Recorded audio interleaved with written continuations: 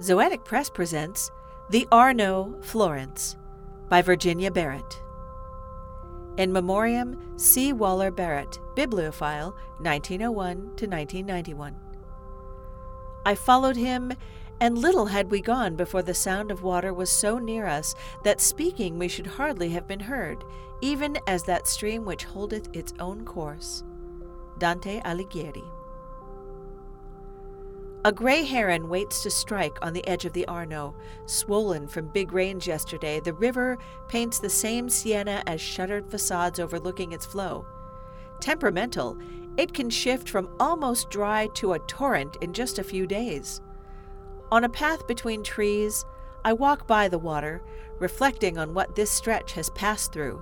The Etruscan fall, Caesar's army camp, merchants of Medici rule, the Germans blowing up all the bridges save the Ponte Vecchio to slow the Allied forces down, long poles of fishermen and sunbathers on the banks. My grandparents lived in Florence, 1966. Waller wanted to perfect his Italian, to read the Divine Comedy, absorbed in the origin of its native tongue, as if to hike up Monte Falterona to this river's source. A retired shipping executive's indulgence?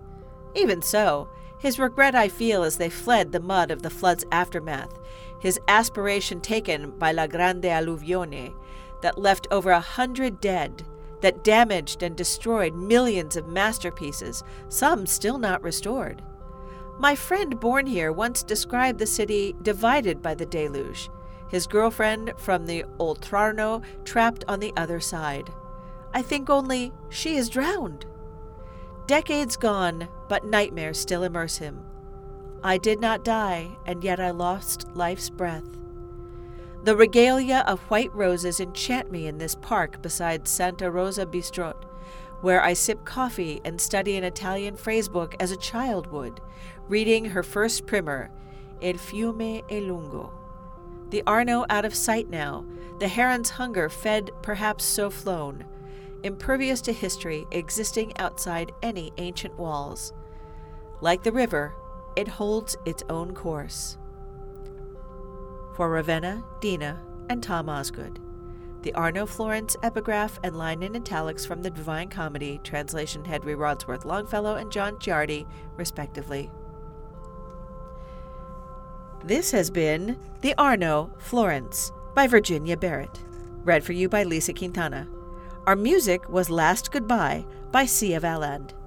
Get this and over 30 other stories, poems, and artworks for just $1.99 in issue 19 of Non-Binary Review, available at zoeticpress.com. If you want to hear more from us, why not listen to our criticism podcast, The Literary Whip, or our book and film podcast, I Like the Book Better, both available from the Zoetic Monkeys podcast network. If you like what you hear, why not join our Patreon donors? Get early access to Non-Binary Review, postcards from the Zoetic staff, and exclusive content. We'd also love it if you'd leave us a rating and a review on Apple Podcasts. And thanks for listening.